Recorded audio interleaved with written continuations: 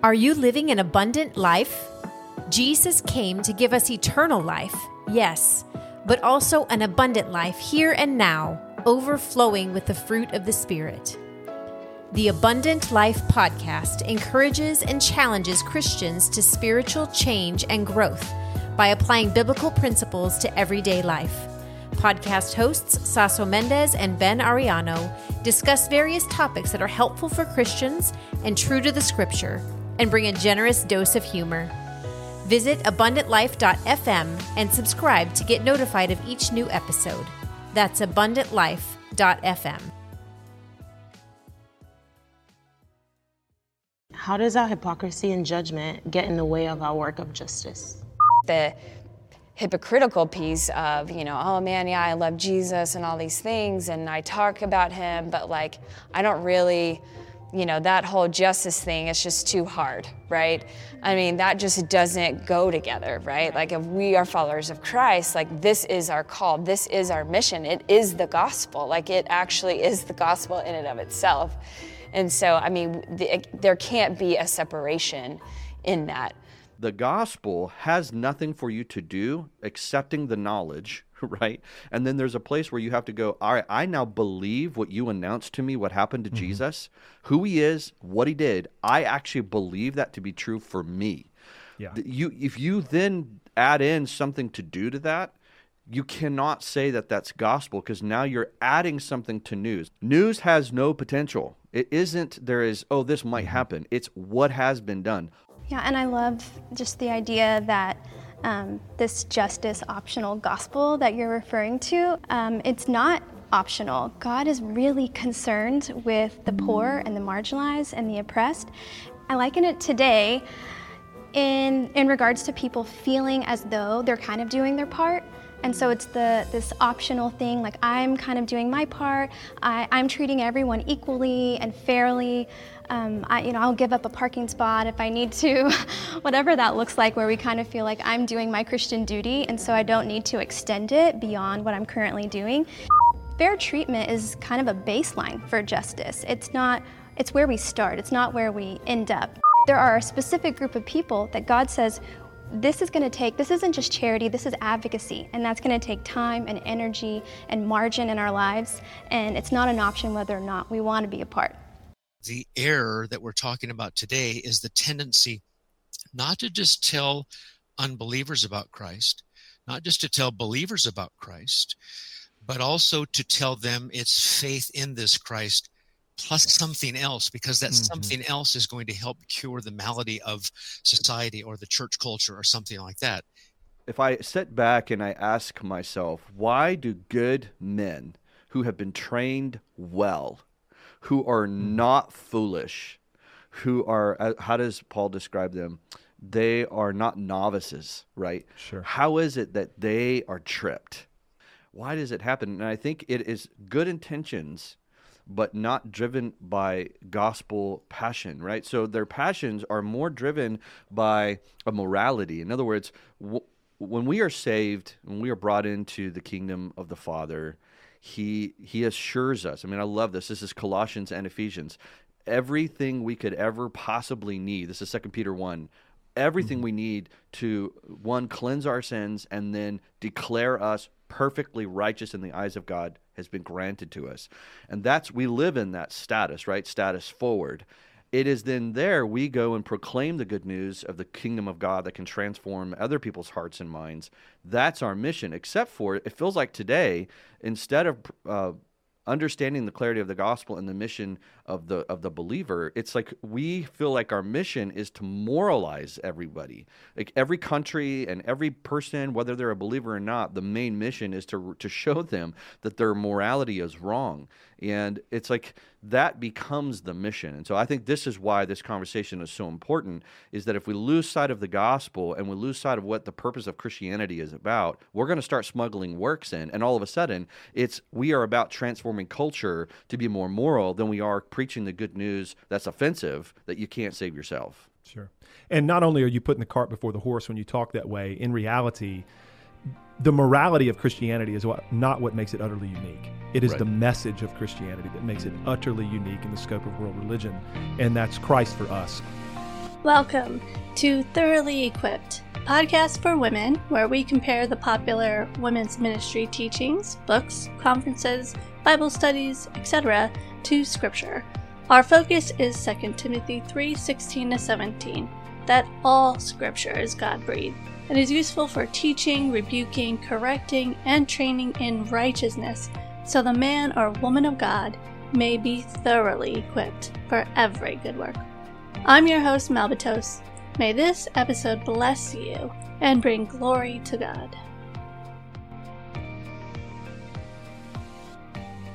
Hello, ladies, and welcome to another episode of Thoroughly Equipped. So glad you could join me. If you are new, welcome. Today we're continuing to look at If Equipped study titled Arise, a Study on God's Heart for Justice. Last episode, we looked at this study's foundation for why we are to seek justice. Arise presents 4 reasons as its foundation for justice. 1. All men are created in God's image and therefore deserve dignity. And 2. God is just. It is His nature. Now, while Arise makes the claim that all are children of God and the poor, marginalized, and oppressed need the image of God restored to them, they do not teach what the Bible means by human beings being made in God's image, the corruption of Adam's sin and its effect on that image. Neither do they differentiate between children who are under God's wrath and those who are at peace with God through Jesus Christ. And they merely reduce sin to brokenness, teaching that sin simply broke humanity, resulting in injustice in the world, instead of Scripture's clear teaching that Adam's sin resulted in the nature of humanity to bear the image of God in enmity against Him, to bring glory to Himself, to serve Himself, instead of bringing glory to God and serving God. It is from this nature that all are born children of wrath and need to be saved and made into a new man. They teach that God is just, but do not teach that He is an infinitely perfect being and that His justice flows from His attributes, His holiness, sovereignty, righteousness, mercy, love, etc., and that from these attributes comes God's law. The law reveals to humanity where we do not love God and love neighbor, and by it we come to know that condemnation comes to all who transgress God's law, and God's perfect justice will be given to everyone. The dangers If Arise presents by ignoring these scriptural teachings leaves justice to be determined subjectively and or socially, because it's rooted in the nature of man, that all men bear God's image, therefore deserve dignity, leaning on man's philosophy, imaginations, and opinions. And while Arise teaches that God is just, without God's very word to reveal how He is just, man and society will decide what it means to be just. Today, we will look at the other 2 foundations If Arise presents for why Christians, especially Christian women, are to fight for justice. And that is, the third is, as followers of Christ, we are the light of the world and must, quote, push back the darkness of injustice, end quote. And 4, that we were restored to restore the world through reconciliation. In essence, the mission of the church is to bring justice and reconciliation into this world. All of this, at first glance, sounds biblical. It sounds true. The statement that Christ followers are the light of the world and are to push back against the darkness is a biblical statement. Where we start to see problems is when we begin to understand what Arise means by being lights and what Arise teaches about how we are to push back against the darkness. Arise has a specific teaching in this study about what it means to be a light. And essentially what we want to know is, does Arise's teaching match up to Scripture's teaching? So let's dive in. Let's assess what Arise teaches about what it means to be a light in the world. Before Arise talks about what it means to be the light of the world, it talks about the darkness. Under day 3, titled The Hope of Light Overcoming the Darkness, we read this. quote, when sin entered the world, brokenness marked everything, including us. Because of this, injustices began to occur. From the time of Genesis 3 onward, we have seen this in every generation and individual. Injustices continue to happen throughout our world today in this very moment. From human trafficking to women being abused or looking down on solely because they are female, to judging someone based on the color of their skin, it is all an attempt to remove the image of God and the dignity that every human deserves. In the same way, God does not turn a blind eye to evil. We must not look away from the evils of injustice, end quote. They continue to list acts of injustice such as human trafficking, land illegally stolen by the rich and powerful, abuse of women, gender inequality, and racial hostility. Quote, Barna research shows that the vast majority of adults agree there is a lot of anger and hostility between ethnic and racial groups in America, 84%. Clearly, we have some work to do in this area. An overwhelming 98% of pastors believe churches play an important role in racial reconciliation, yet only half say racial reconciliation is among their own church's top 10 priorities. Why such a disconnect? The statistics above are just scratching the surface when it comes to injustices committed around the world. The thought of the injustices, the trauma, the lives taken, or people negatively impacted forever, the generational impact, the lack of respect for God-given dignity, it's all horrific. It's hard to make sense of it all because it is senseless. It is evil and filled with darkness. When we feel defeated, believing things will never change or that our efforts are in vain, we must remember the truth of God. Jesus is the light of the world and he has overcome. Justice in Jesus ultimately wins, and as we work to do justice in our communities, we can look to our hope as our ultimate destination. End quote. Now, the implication here is the lack of involvement within the church, and the goal of Arise is the spurring of the church, especially the women in it, to work on bringing justice in these areas. And these are good works that individuals within the church do, should God lead them to. But the social gospel equates and even elevates acts of justice and compassion, proclaiming it is the purpose of the church. Its mission is to spread the kingdom by bringing equality, freedom, and peace to the world. Arise does this when it makes the claim that Jesus is the light of the world, not meaning Jesus himself, saviors of sinners who deserve justice, but savior of certain people groups, those that are poor, oppressed, and marginalized. We will continue to see this in the next episode as I show you and expose what If Equip Arise teaches about Jesus. But ultimately, that Jesus will make all things right, and we are to be his examples as we bring justice to our communities. Salvation and regeneration becomes more about a Christian's work to set people free, advocating for the oppressed, etc., as we, quote, put on the new man, quote, to rescue people from slavery, oppressors, and abusers. It is a social salvation, a salvation not one already for all who would believe, but one for the world, one that Jesus brings through us and will be complete when he returns. Notice what is darkness according to Arise. Rape, human trafficking, women being looked down on, judging based on skin color, the powerful stealing land, gender inequality, hostility between racial groups, etc. And these things are most certainly dark evils. But here we are, in our sinful flesh, with this tendency to look at this list of evil and go, well, I have never done any of that.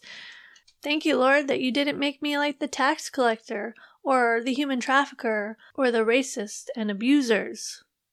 Darkness, evil, according to God, is transgressing his nature, the standard, the law, To arise, darkness is outside of us. It makes us broken. It does not reside within us and is not brought forth from each individual who walks in their flesh. Scripture talks about darkness and light a lot. It is used to literally mean light and dark, but also talks about a light or darkness that is spiritual. Jesus talks about light and darkness residing in a person.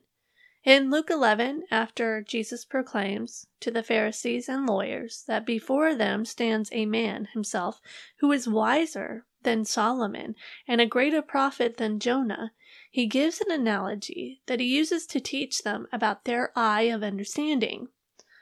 No one, after lighting a lamp, puts it in a cellar or under a basket, but on a stand, so that those who enter may see the light. Your eye is the lamp of your body. When your eye is healthy, your whole body is full of light, but when it is bad, your body is full of darkness. Therefore be careful lest the light in you be darkness. If then your whole body is full of light, having no part dark, it will be wholly bright, as when a lamp with its rays gives you light. Luke 11:33-36. Just like the eye absorbs the light of a lamp by which we see and are guided in the way we walk, we have a spiritual eye. That spiritual light is either in darkness or absorbs the light, which is Christ. Our spiritual eye, so to speak, is our knowledge and understanding. It is what we know and what we understand about Christ the light that guides us and causes us to walk a certain way, to live a certain way, to live righteously, to live by faith in what we know and understand about Him. Darkness is to be without this understanding. To have the light is to have Christ, to know and understand all that He has done, and to therefore walk in that understanding. But Jesus describes this further if we continue reading. While Jesus was speaking, a Pharisee asked him to dine with him, so he went in and reclined at a table. The Pharisee was astonished to see that he did not first wash before dinner. And the Lord said to him, Now you Pharisees cleanse the outside of the cup and of the dish, but inside you are full of greed and wickedness. You fools! Did not He who made the outside make the inside also? But give as alms those things that are within, and behold, everything is clean for you.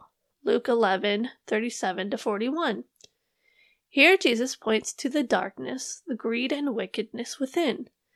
Men such as the Pharisees and lawyers, whom he was dining with, made a point to wash the outside of their bodies through laws that they created to keep them clean. Jesus in this passage rebukes what they believed to be acts of cleanliness which kept them righteous. After pointing out that their eyes must be opened or healthy to receive the light of the world so they may walk in the light, Jesus exposes how the Pharisees and lawyers were still blind and walking in darkness by not taking the light of God's word and not shining it upon themselves to clean the inside. He urges them to cleanse their heart, and then everything will be clean for them, even the outside. Just as a healthy eye will absorb the light well and assess the room so that we may not stumble and see where we are going, the spiritual eye, lightened by the Word of God, will observe and assess our own spirit. In Matthew 5, Jesus begins his greatest sermon, the Sermon on the Mount, describing the person who has assessed their spiritual need, those who have been reviled because of their dependence on Christ, describing them as the salt and light of the world. And he opened his mouth and taught them, saying, Blessed are the poor in spirit, for theirs is the kingdom of heaven.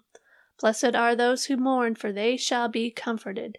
Blessed are the meek, for they shall inherit the earth. Blessed are those who hunger and thirst for righteousness, for they shall be satisfied.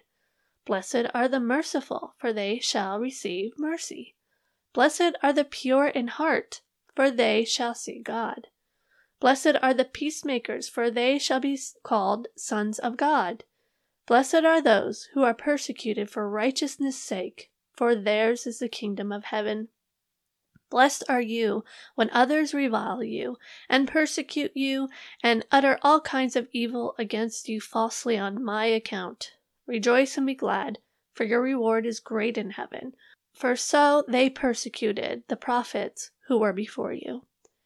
You are the salt of the earth, but if salt has lost its taste, how shall its saltiness be restored? It is no longer good for anything except to be thrown out and trampled under people's feet. You are the light of the world. A city set on a hill cannot be hidden, nor do people light a lamp and put it under a basket, but on a stand, and it gives light to all in the house. In the same way, let your light shine before others, so that they may see your good works and give glory to your Father who is in heaven. What makes one salt and light of the world? The one who is poor in spirit, who mourns, are meek, and desire peace, first and foremost, with their God, because they hunger and thirst for righteousness. The light of God's word has shone in their heart and exposes their wickedness, their sins, and in acknowledgement of their need, they run to a Savior who fills all those needs. Because they love their Savior and proclaim their Savior, they may be persecuted, but they are the salt and light of the world. Being light in this context is not about bringing justice and compassion to the world. Even non-believers can do that. What they do not do is look at their spiritual need through the light of the world, the Word of God, Christ. For God so loved the world that he gave his only Son, that whoever believes in him should not perish but have eternal life. For God did not send his Son into the world to condemn the world, but in order that the world might be saved through him. Whoever believes in him is not condemned, but whoever does not believe is condemned already, because he has not believed in the name of the only Son of God. And this is the judgment. The light has come into the world, and people loved the darkness rather than the light, because their works were evil. For everyone who does wicked things hates the light and does not come to the light, lest his works should be exposed. But whoever does what is true comes to the light, so that it may be clearly seen that his works have been carried out in God. John 3:16-21. Ultimately, Christ calls all of his disciples to be sound in the faith, not devoting themselves to Jewish myths and the commands of people who turn away from the truth. To the pure, all things are pure, but to the defiled and unbelieving, nothing is pure, but both their minds and their consciences are defiled. Titus 1:13-15. Christ, who is the light of the world, the Word of God made flesh, exposes the defilement within by the law, cleanses us, and is a light to our path, showing us how to walk by faith in him. And it is what we read in Scripture, written by the prophets and apostles, whom God sent to open their eyes so they may turn from darkness to light, and from the power of Satan to God, that they may receive forgiveness of sins and a place among those who are sanctified by faith in me. Acts 26:17-18. But to arise, darkness does not first reside within the person, but is the injustice within the world. And we are called to bring Jesus' light as we fight for God's kingdom by bringing restoration to earth. Quote, as followers of Christ, we have the light of the world within us. Therefore, we must focus on the light rather than the darkness and push back the darkness of injustice with the light of Jesus. End quote. Week 1, Day 3, the hope of light overcomes the world. What does arise mean when they say we have the light of the world within us? Listen to this clip as Vivian Mabuni interviews Jesse Tidmore talking about Christ being in us and what it means to have the light of the world. I love how this study is starting off with the character of God and how he is a God of justice. And then today we're looking again about the idea that we're restored to restore.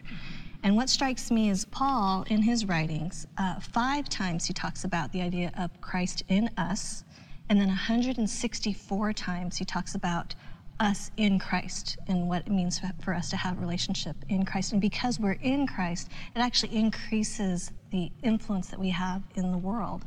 And that idea then that we're restored so that we can be a part of restoration of others. So I love how you said that we get to be a part of it, because I do believe it's an invitation that the Lord is extending to us to take part in his work, the work that he's doing. So I love how in 2 Corinthians 5, it talks about taking off the old self and putting on the new self. That is the ability that only comes in Christ and through Christ, right? So when we're dead in our sins and trespasses, we can't take anything off or on. But when we're made alive in Christ, then we have the invitation to strip off that sin and death, and then to walk in the light. And walking in the light means being vulnerable in community.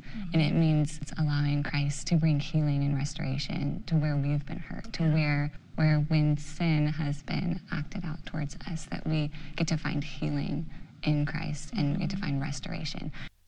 To walk in the light, according to Arise, means to be vulnerable in community.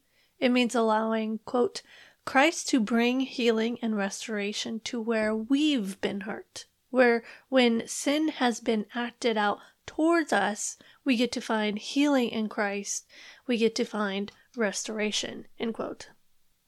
The reading for the study gives more.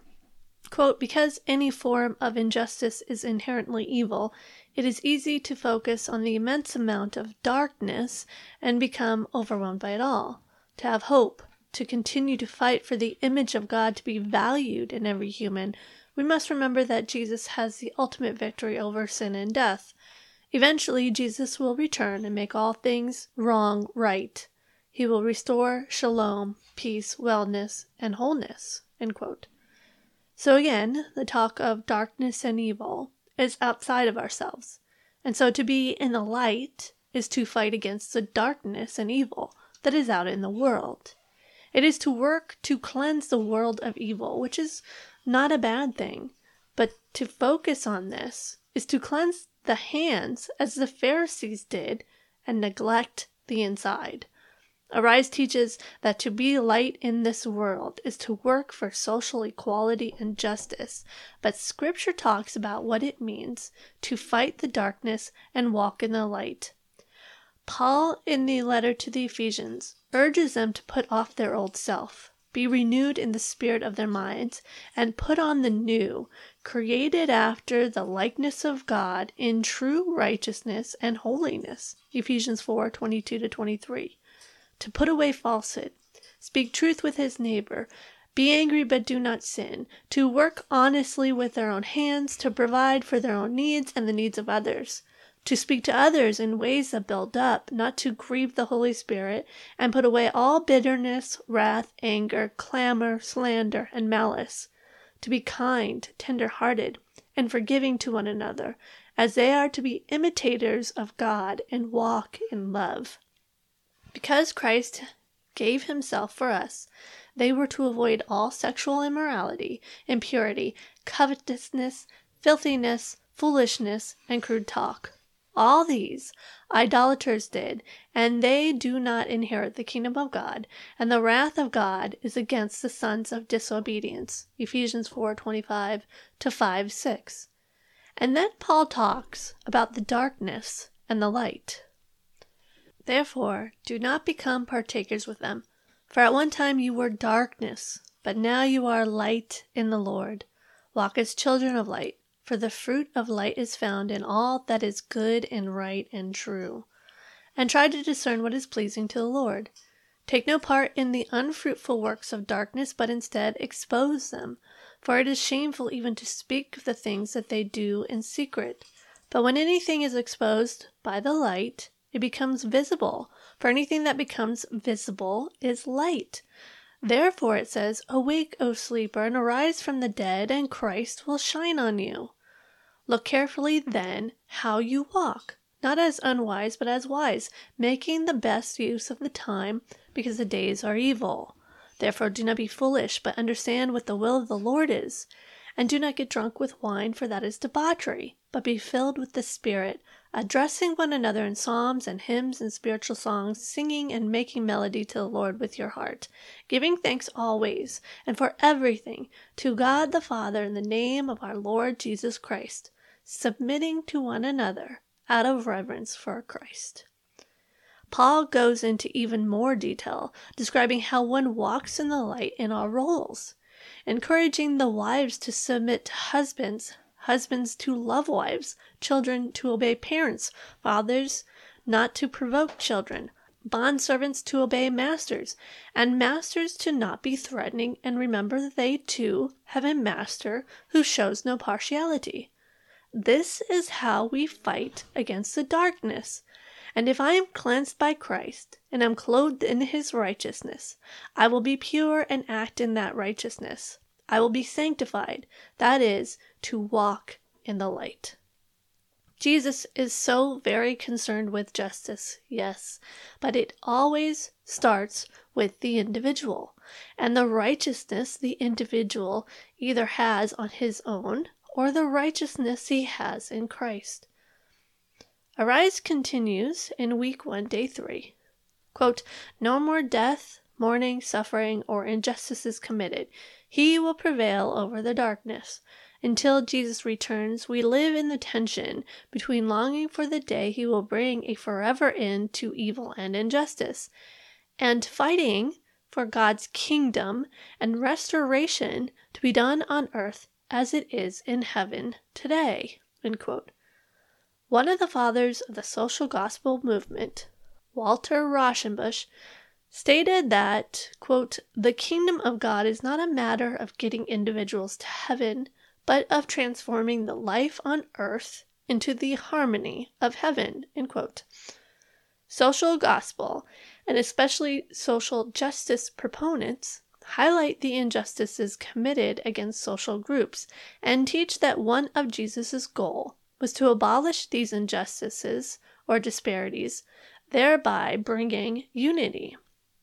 Arise believes that we bring the kingdom to earth. Quote, as followers of Christ, we strive to help build God's just kingdom here on earth, to care as Jesus did for the marginalized, the poor, the discriminated against, and the outcasts. End quote. Week 1, day 1. The building of the kingdom is not through the proclamation of the gospel by which men enter into it, but is brought through the care of the poor and outcast. It is brought through justice, undefined, and acts of compassion. As you heard in the intro clip, justice is the gospel to arise. And the mission of the church is to bring compassion, equality, and justice by reconciling all men to each other. Christ did come to unite and make one new man, Ephesians 2:14, and ultimately will bring justice in the consummation of his kingdom. But in Christ's kingdom, the church, that unity is a spiritual one, which abolish in his flesh the laws of commandments and ordinances. The true separation is one between God's people and Satan's people. God rescued the Jews and set them up as a nation to be his people who were to be blessed by him when they obeyed his commandments. All others did not have the law and word of God, therefore they did not have God. This separation is removed by Christ, who now reconciles both, those who had God's law with those who didn't, reconciling both of them to God in one body through the cross, by which he extinguished their hostility. Ephesians 2 describes the unity among the kingdom of God and continues in verse 17, stating, and he, Christ, came and preached peace to you who were far off and peace to those who were near. For through him we both have access in one spirit to the Father. So then you are no longer strangers and aliens, but you are fellow citizens with the saints and members of the household of God, built on the foundation of the apostles and prophets. Christ Jesus himself being the cornerstone, in whom the whole structure, being joined together, grows into a holy temple in the Lord. In him you also are being built together into a dwelling place for God by the Spirit. Verses 17 to 22. No acts of compassion or even acts of justice will ultimately unite people. Our sin nature precludes that from happening. Only the gospel actually unites, and it unites us spiritually while keeping diversity. Ethnic differences will exist, but we will be unified by God's word in Christ. Class differences will exist, but we will be unified through God's word in Christ. Gender and role differences will exist, but we will be unified in God's word in Christ. This study places justice above the proclamation of the gospel. Oh, the gospel is mentioned, as we read in week 1, day 2, but it is the door that gets you in to accomplishing the real work. It is given to remind you that God is a God of justice, for justice is the more important work. It is what Arise believes is the ministry of reconciliation, and this is what we're going to look at next. Purpose-driven theology is prominent in the If ministry. I believe that because If mainly teaches purpose-driven theology, the social gospel has easily been able to enter the churches. In the same way, the study exemplifies the purpose-driven gospel, but narrows the purpose. Instead of the traditional Reformed view that the church's purpose is to give God glory through faith in and proclamation of Christ's life, death, resurrection, and ascension, all which is to be done in our vocations, purpose-driven theology puts a large emphasis on finding your purpose, a purpose that will bring change to the world. Social gospel narrows that purpose to acts of social justice. In essence, you are saved to love the world by healing and restoring it. Ohio minister Washington Gladden, one of the early fathers of the social gospel movement in the early 1900s, argued for social salvation in his book Religion and the Social Question.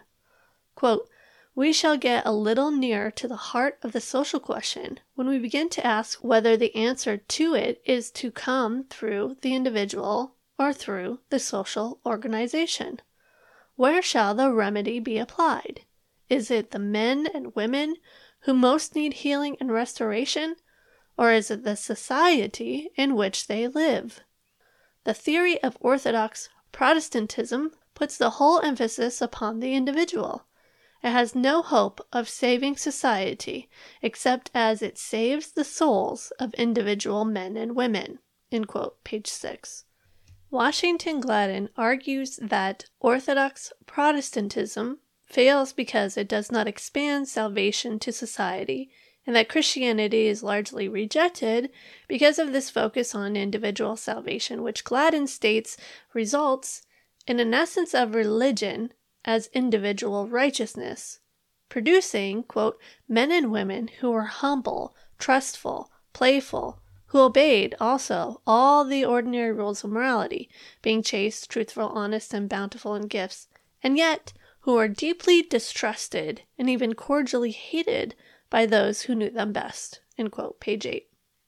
The distrust sprouted from a quote-unquote defect, the lack of love for neighbor, which Gladden sums up love for neighbor not with fulfillment of the law of God, but fulfillment by making things right in society for his fellow man. In fact, how well you bring healing and restoration to society is the litmus test to your standing before God in righteousness. Quote, "No individual can be right with his God who is not in right relations to his neighbors, and it is doubtful whether any individual can have any adequate idea of his relation to God except as he learns it in the fulfillment of his relations to his fellow men." End quote, page 12. According to social gospel proponents, Christ saved us, restores us in right relationship with God, for the purpose of saving the world. Our ministry is to bring reconciliation through acts of social justice and compassion, and Arise teaches the same. In week 1, day 4, titled Restored to Restore, we read this. Quote, 2 Corinthians 5:17-21 says, If anyone is in Christ, he's a new creation. The old has passed away. Behold, the new has come. All is from God, who through Christ reconciled us to himself and gave us the ministry of reconciliation. That is, in Christ, God was reconciling the world to himself, not counting their trespasses against them, and entrusting to us the message of reconciliation. Therefore, we are ambassadors for Christ, God making his appeal through us. We implore you, on behalf of Christ, be reconciled to God. For our sake he made him to be sin who knew no sin, so that in him we might become the righteousness of God. God has given us, followers of Christ, the ministry of reconciliation. This is our call, our purpose, to show others how God has restored our own lives, and to bring his power of reconciliation to the world. A huge part of this is fighting for justice, for the image of God to be recognized, protected, and valued in every human, to fight for the dignity of every human created in the image of God. End quote. It is the church that rightly handles the Word of God that establishes the truth of the dignity of every human being. Only the biblical worldview and justice rooted in God's law upholds that dignity. But notice the ambiguity in the statement, quote, to show others how God has restored our own lives and to bring his power of reconciliation to the world, end quote. If Equip states here that our purpose is to show others our restored life by bringing his power of reconciliation to the world through bringing peace and restorative love. Listen to this clip from week 1, day 4. I wanted to talk about that for a minute, turning a blind eye. It seems that because of the sheer amount of that, we become overwhelmed, we cope, and considering that the number one thing that the vulnerable need is to be seen. They need to be seen. And so we have been given, in Christ, we have been given the message of reconciliation. We have been given the message and ministry of reconciliation, that we are bringing the message of peace out into the world. This is profound, that God would give us this ministry, and this is our charge here on this earth, that we would go out and share this message and ministry of peace, of sacrificial, restorative love with God's children. Fighting against the injustices described in day 3 that we read, and bringing peace and restorative love to the vulnerable is our ministry. It is how we restore the world, and is what Arise means by ministry of reconciliation. Exalting the dignity of human beings is not performed through the proclamation of the gospel, nor even through the enactment of God's law in the social sphere, but by bringing in reconciliation through fighting for justice. We show and bring his power of reconciliation to the world by recognizing, protecting, and valuing the image of God in every human through acts of justice, or what Arise describes as restoration. But this is not how Scripture talks about reconciliation, not even in this passage that they quoted. All this is from God. It's God's work, who, through Christ, reconciled us. Again, God's work and accomplished to himself, and gave us the ministry of reconciliation. That is, in Christ, God was reconciling the world to himself, not counting their trespasses against them. We are reconciled because God does not count our trespasses, and entrusting to us the message of reconciliation. So we are entrusted with the message that in Christ, God does not count our trespasses. We do not bring his power of reconciliation through acts of compassion and justice. Our compassion, our setting things right, is not the power. The power of reconciliation is the gospel. Christ brought reconciliation between God and man and man. This passage is stating that our ministry of reconciliation is the proclamation of the work of Christ for the forgiveness of sins. Here's an example of what Arise is doing that I think will help. So, you go to a doctor who runs tests and tells you that you have cancer. He performs surgery, removes the cancer, and your health is restored. You are told that because you had cancer and had it removed, you now can be a light and remove the cancer from the world. You then decide to perform surgery on everyone you decide has cancer. You're not the doctor, you're not the expert on cancer, nor do you know how to do the surgery to remove it. This is not how we are called to bring restoration. Instead, we receive the treatment and surgery by the expert, the doctor who knows about cancer and how to remove it. Our job is to proclaim that there is a master surgeon who can take all the cancer away and give proper treatment so it never comes back. Showing our restored lives through good works is not what brings reconciliation. It is a fruit that proves reconciliation. It proves the power of the reconciliation that was accomplished by Christ.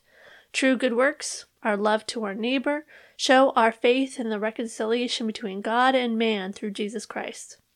It is a result of a healthy body free of cancer. The surgery, the gospel, produces a healthy body, reconciliation, and restoration between God and man and man and man. We do not bring his power of reconciliation to the world through fighting for justice.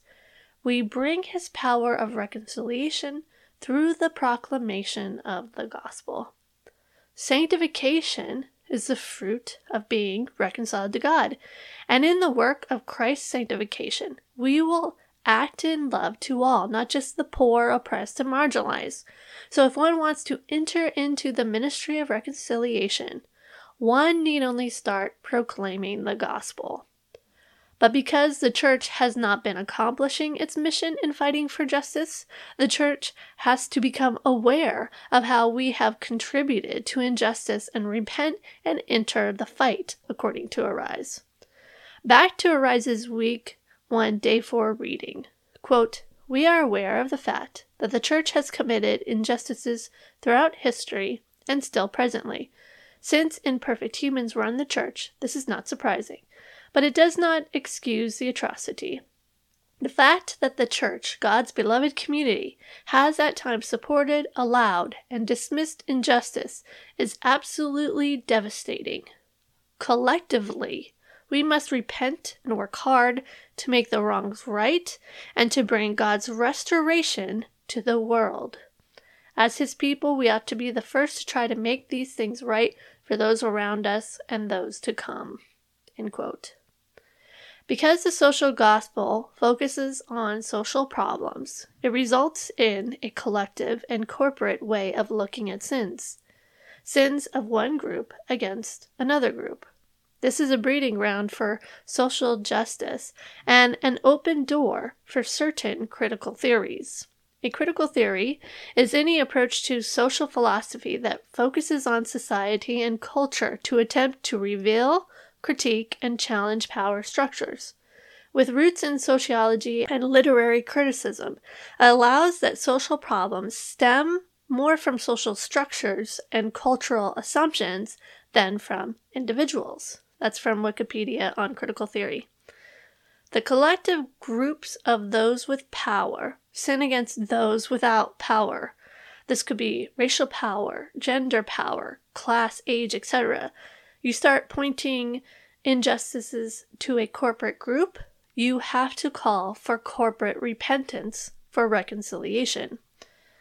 Now I wonder about the heart of a woman who reads this, one who sees injustice and thinks of ways the church has committed or been complicit in acts of injustice against a people group. Take, for example, the highly volatile discussion on abuse in the church today. Many claim the cause of abuse to be complementarian teaching.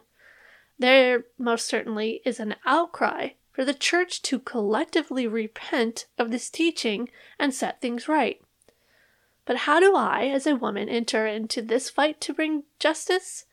How might my husband enter this fight to make it right?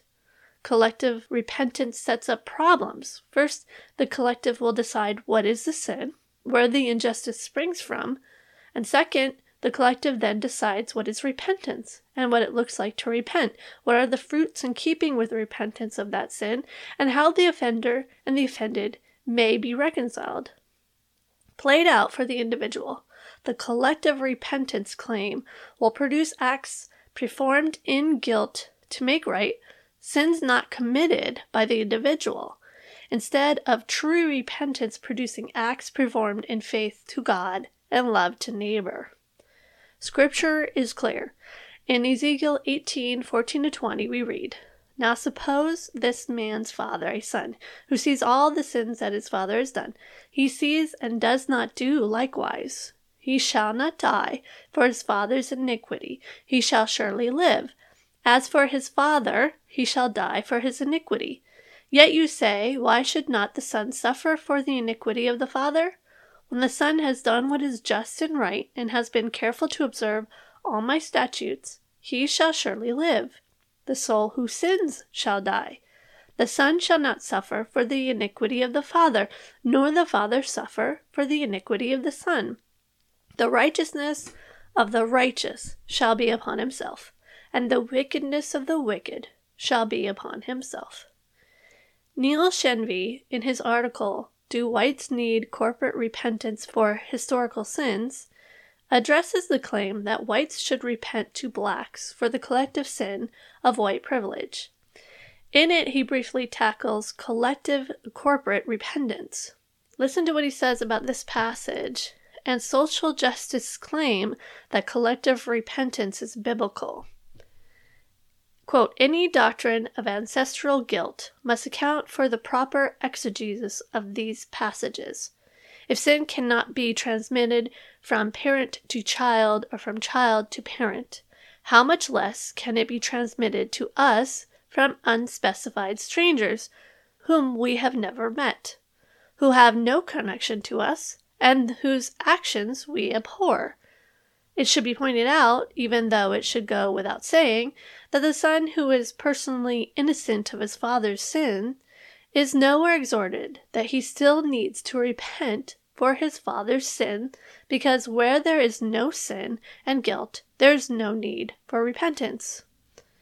The frequently cited texts on corporate repentance speak about current and ongoing sins, not sins of the past that have ceased. The language is actually quite explicit in these passages. "From the days of our ancestors until now, our guilt has been great," Ezra 9:6. "Confessing the sins of the sons of Israel, which we have sinned against thee, I and my father's house have sinned," Nehemiah 1:6. "We have been wicked and have rebelled. We have turned away from your commands and laws. We have not listened to your servants the prophets, who spoke in your name to our kings, our princes, and our ancestors, and to all the people of the land. For because of our sins and the iniquities of our fathers, Jerusalem and thy people have become a reproach to all those around us." Daniel 9:5-6 and 16.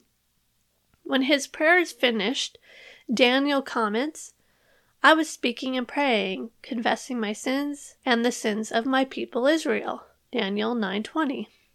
It is important to note here that Ezra, Nehemiah, and Daniel are confessing their own sins along with acknowledging the sins of those they are representing. The correct analog to Israel's corporate confession is the church's corporate confession that she has failed to keep God's commands. As God's new covenant people, all Christians can confess that they have failed to keep God's commands, failed to admonish one another in love, and failed to bear one another's burdens. But that reality applies to all Christians, not just white Christians or black Christians or male Christians or female Christians. And we must underscore, in the context of corporate confession, there is only corresponding guilt and accountability of sin for any specific individual to the extent that the specific individual actually sinned. End quote. What Mr. Shenvi is stating here that is pertinent to this is that biblically we can repent in a sense that Christians have transgressed the law of God. Collectively, we all have that in common.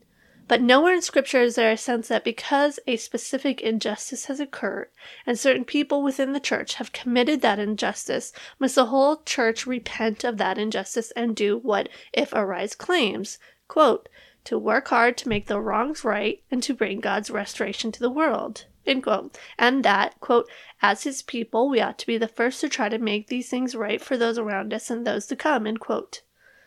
This makes restoration a work of the church, a work where the church intervenes whether they were complicit in the injustice or not. Now, I'm not saying that individuals within the church cannot work to bring about laws that are more just, or work for nonprofits who fight against slavery, or work to feed the hungry and assist the poor, etc. But Arise exemplifies the good works as a mission of God's people, which you will not find in God's Word. Instead, Scripture exemplifies the proclamation of the gospel and making disciples of Christ as the mission of God's people. Christ's disciples are led then by the Holy Spirit to vocations. Not all vocations fight against injustices in this work, but all those who have the Spirit will be conformed to Christ, progressively sanctified, working toward righteousness in whatever vocation God has called them to. The more righteousness there is within all vocations, the more just a society will be.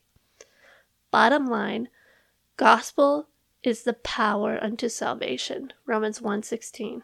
Salvation is not just being saved from wrath, but saved also from our own unjust behaviors, and brings us individually to bear fruit in keeping with repentance. It brings reconciliation and restoration. Instead of urging its readers to focus on this and upholding God's laws as how one can bring justice and righteousness into the world, Arise draws our focus away from proclaiming the gospel to focus on how we might perform acts of compassion towards the oppressed, marginalized, and outcasts. While Arise claims the church commits broader acts of injustice, Mr. Shenvi explains that true biblical reconciliation draws out problems with this idea of a group of people repenting to another group. Quote, the doctrines of corporate guilt and repentance will have serious effects on the health and unity of the church, particularly with respect to how we approach the issue of racial reconciliation, and I would say, really, any reconciliation. But back to the quote. Biblically, there are two macro understandings of reconciliation. The first type refers to the reconciliation that Jesus accomplished on the cross, which takes place primarily between God and human beings. 2 Corinthians 5:19, Ephesians 2:16, Romans 5:10, Colossians 1:20, etc. And secondarily between Christians and other Christians, Ephesians 2:14, Galatians 3:28, Colossians 3:11. We have been, past tense, reconciled to God through Christ, and we have been, past tense, reconciled to each other through Christ. This reconciliation was completed once and for all through the cross and resurrection, and must be the basis for all efforts towards Christian unity. The second type of reconciliation the Bible discusses involves the cessation of hostility and the restoration of fellowship, which needs to occur whenever a relationship is wounded due to sin. When any person has sinned against another person in time and space, there does need to be a practical expression of repentance, forgiveness, and reconciliation. Matthew 18:21-22 and Luke 17:3-4. Interpersonal reconciliation, and the full restoration of relationship can only occur when the sinning party has confessed his guilt and has repented. Moreover, if the sinning party professes repentance but does not bear the fruit of changed behavior, there remains a question of the genuineness of their repentance. End quote. Now, if we apply the biblical interpersonal reconciliation process to the collective group, you have several problems. First, to restore the relationship, you have people within the collective in Arise's Claim the Church who must confess to injustices they have not committed and must pledge to bear fruit in keeping with that repentance. In what specific way should I change my behavior, or what fruit should I produce when I have not actually committed a sin? Second, how can we determine whether the group has borne enough fruit? How is reconciliation made if all do not repent of the injustice? What or who determines if true repentance has been achieved? Mr. Shenby gives an example of one people group oppressing another group and how the early church handled it at that time. Quote, "At the time that the New Testament was written, the Roman Empire was actively oppressing Jews and crucifying them by the thousands. Yet Roman Christians were never told that real reconciliation could only occur after an extended period of confession, repentance, and justice. On the contrary, the New Testament church was told that reconciliation had already taken place once and for all, and that they were all one in Christ. John 17:22, Ephesians 2:14. While actual personal sin can remain a barrier to reconciliation, and while our sinful mutual mistrust may take time to overcome, it contradicts Scripture to claim that reconciliation cannot be achieved until ancestral sin, much less the sin of historical strangers, is confessed and repented of." End quote. From Shenby, apologetics.com, article, "Do Whites Need Corporate Repentance for Historical Sins?" Does the church need to collectively repent of injustices? Do I need to repent for a group of individuals who may have committed acts of racial hatred or any other acts of partiality performed, even if they were performed by members of the church? No. Scripture is clear that each person is responsible for their own sin. Do I need to bear fruit in keeping with the repentance of others who have committed these injustices? No, I do not need to make right the sins of others. And it most certainly is not how we bring God's restoration or reconciliation to the world. I would venture to say that restoration is not achieved through the church collectively repenting and making things right. Not only because it is not right to repent of something you did not do, but also places a law on those who are not guilty by stating one must repent of the sins of others and fight for justice to make things right on behalf of those who did sin. Arise teaches that to restore, we not only need to repent and make wrongs right, we must also be unified. If you listened to last week's episode, we looked at what If Arise teaches and doesn't teach about the image of God.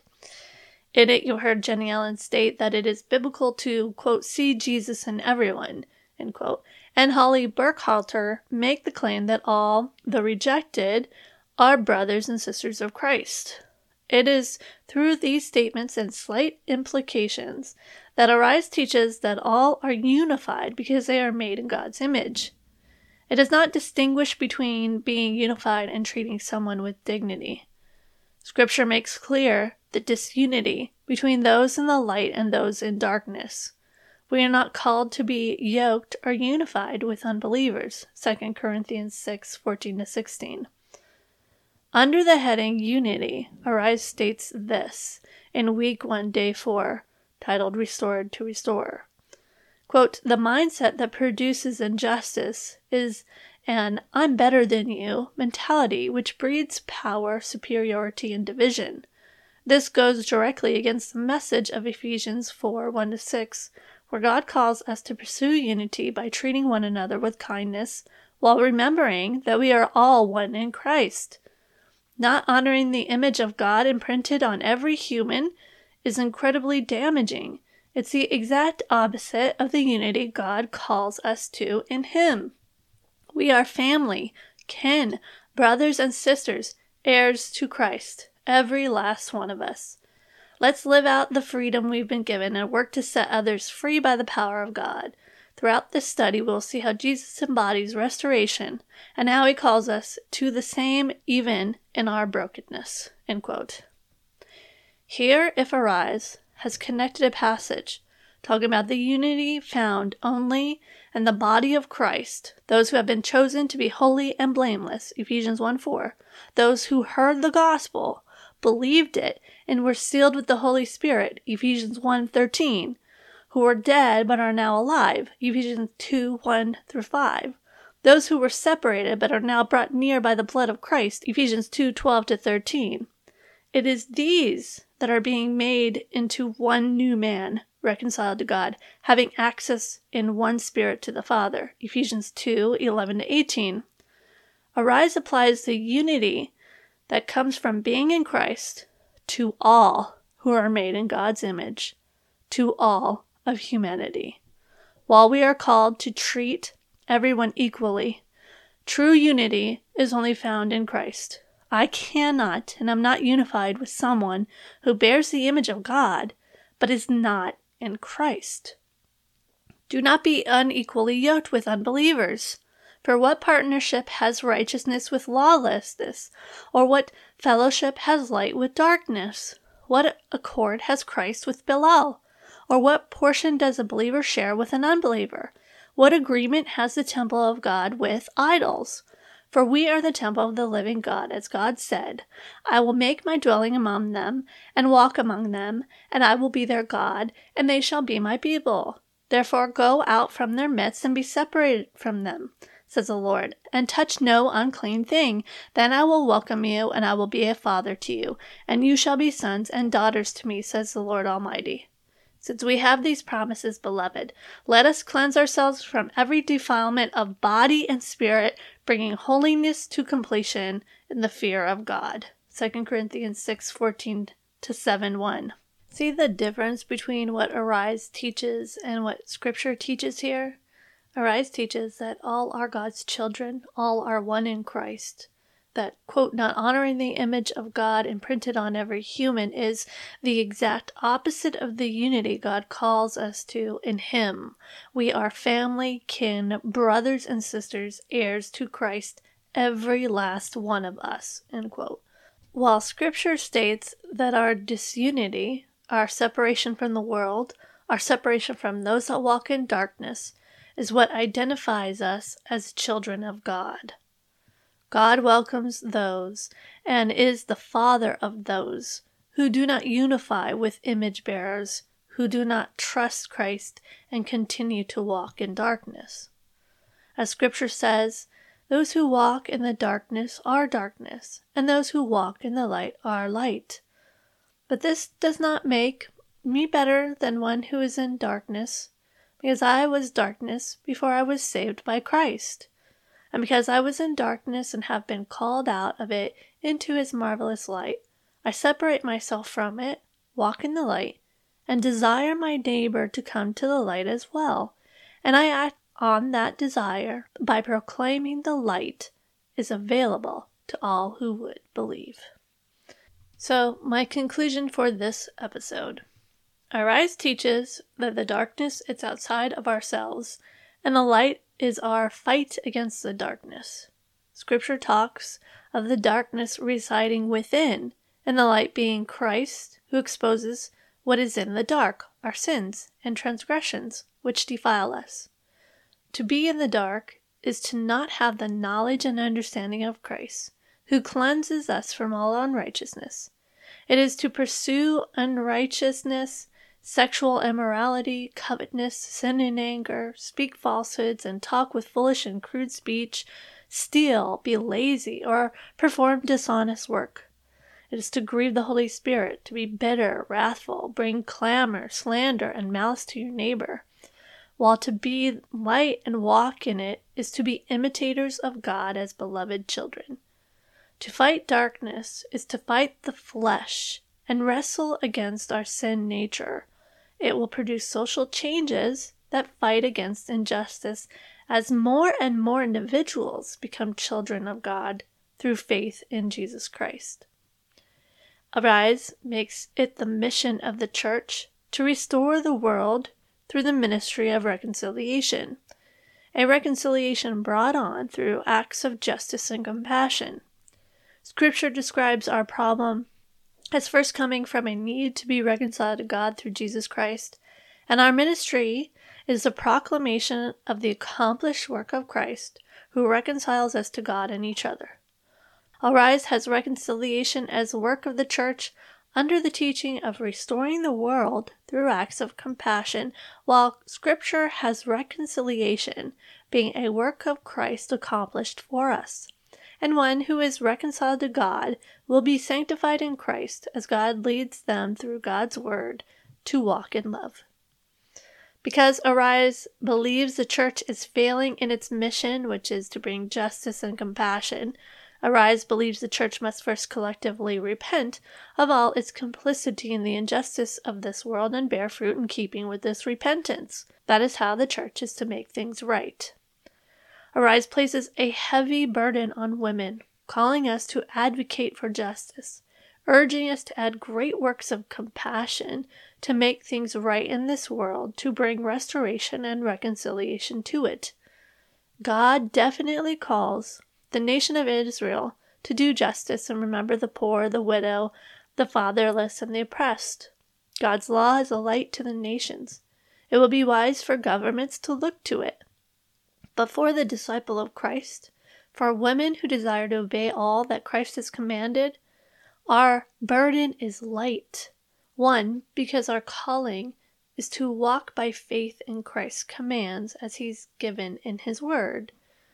Our burden is light, two, because Christ has brought redemption, reconciliation, and restoration. All that is needed for peace is accomplished in Christ. And finally, three, our burden is light, ultimately because our good works are filthy rags to God, but because we have faith in Jesus Christ, we are credited with Christ's perfect righteousness, his good works, his acts of love, compassion, and mercy. No additional acts of ours to bring justice and compassion can improve upon Christ's perfect righteousness given to us by faith. So now we are free to walk in the Spirit, loving our husbands and children, our closest neighbors, being self-controlled, pure, working from home, kind and submissive to husbands, so the word of God is not reviled. In this faith, God sanctifies us in the truth. God's word is truth, and that is why I pray you are in his word.